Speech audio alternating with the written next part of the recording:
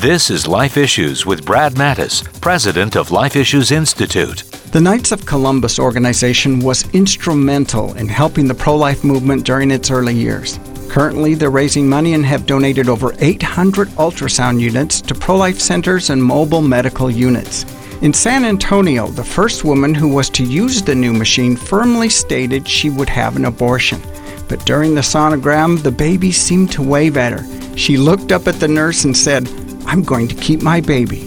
The Knights have a goal of placing 1,000 ultrasound units with the hope and prayer of saving at least 1 million lives. This technology has opened a window to the womb and shown expectant moms and dads the beauty and wonder of their unborn babies. Women who see the truth choose life. For more information, visit our website at lifeissues.org and stay informed, more informed than you've ever been.